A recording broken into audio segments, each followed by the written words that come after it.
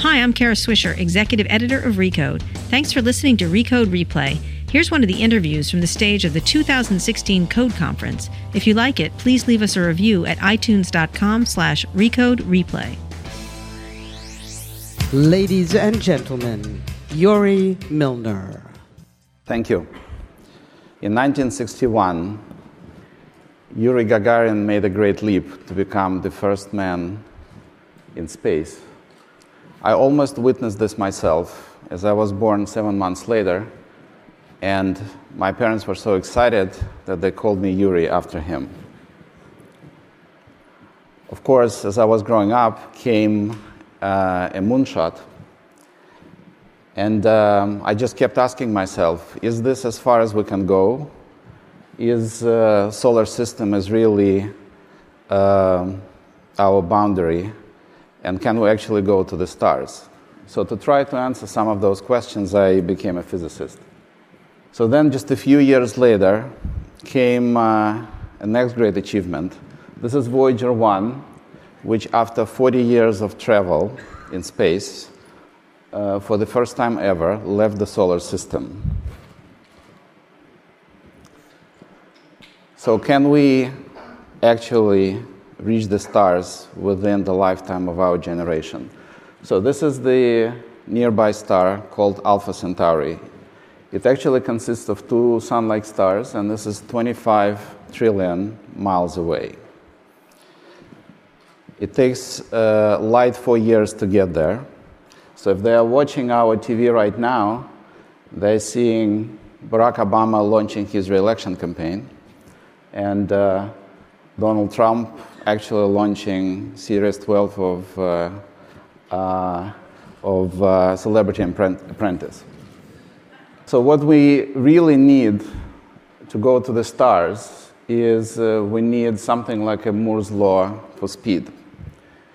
We need to go about 20% of speed of light to be able to get to Alpha Centauri in about 20 years. So it means 100 million miles an hour, which is 1,000 times more, faster than we can go right now. But the good news is that the Moore's law seemed to be playing out in the previous 100 years, and we did achieve 1,000x acceleration. But the sober reality is that the chemical fuel is just not going to get us there. The problem with chemical fuel is that the more you need it to go fast, then the more you still need it to accelerate what you have. So in order to accelerate 1 gram to the 20% of speed of light using chemical fuel, you would need to have it as much as the entire galaxy. So it's not going to work. But there is one solution that was actually invented a few hundred years ago by our ancestors, which basically was very simple: try to leave the fuel behind and use just the sail and the wind. So in fact, the first attempts to test this technology have been already achieved, and we have been trying to use the solar sail and the sun, but the problem is that the sun is just not too powerful enough to achieve the speeds we need. But we have been extremely fortunate in the last 15 years to have two unrelated transformative trends, which amazingly make it possible within the lifetime of our generation. So the one very familiar trend is called microelectronics, and the Moore's law playing out there.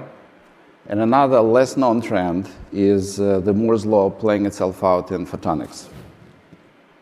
So what we need to achieve our objective is to get from heavy spaceships like this to something like this. So we call this thing a Starship, and it is on a scale of 1 gram and the size of about 1 inch. It also has the capabilities of the Apple Watch chip, and the cost of it is probably less than an iPhone.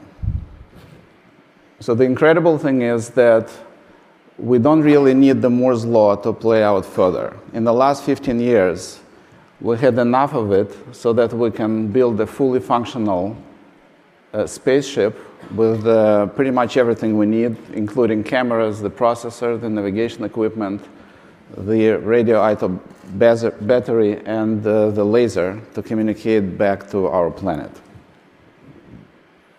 And again, as you can see, we can achieve all of that functionality, including the ability to communicate back to Earth in less than 1 gram. And we don't really need any further development to be able to achieve it. Now, this conversation we could not have had even 15 years ago, because the same functionality would be about 100 times heavier, and there would not be enough power to achieve the necessary speed. So if you put the start chip together with the light sail, a few meters in diameter, you get something that we call nanocraft.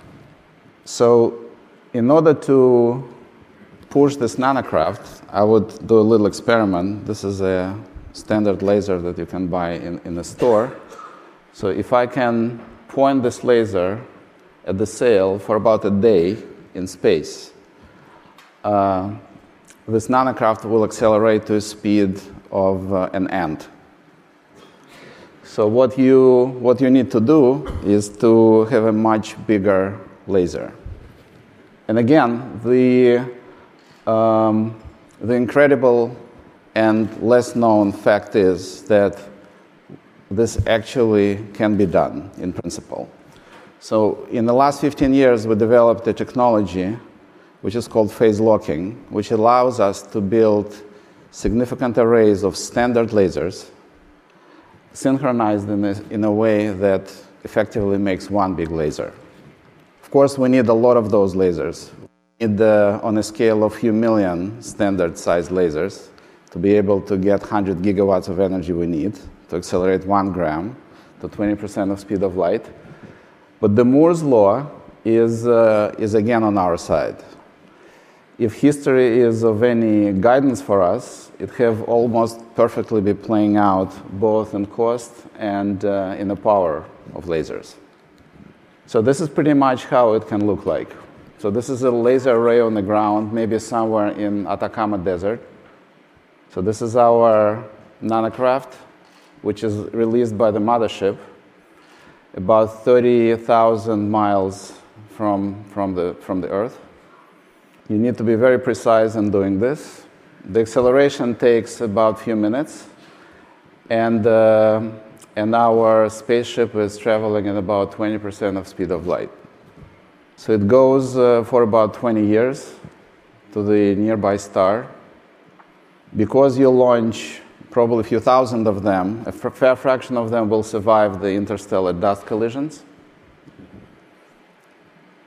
And as you are approaching the star, you are repositioning yourself to take a few images of the possible planets out there. So you take a few images, and then you send them back to our planet using this communication laser on board. In addition, you are using the sail once again as a dish to focus the laser beam. And then it takes 4 years to get the signal, to get those pictures back, and you use the same laser array to receive those images. So this project is obviously not without technical challenges, and there are many of them. But the almost incredible thing is that it seems like the research we have done is showing that there are no fundamental deal breakers. Each one of them is difficult but doable on a scale of maybe 25, 30, 35 years. Now, I would want to bring your attention to one of them called policy issues.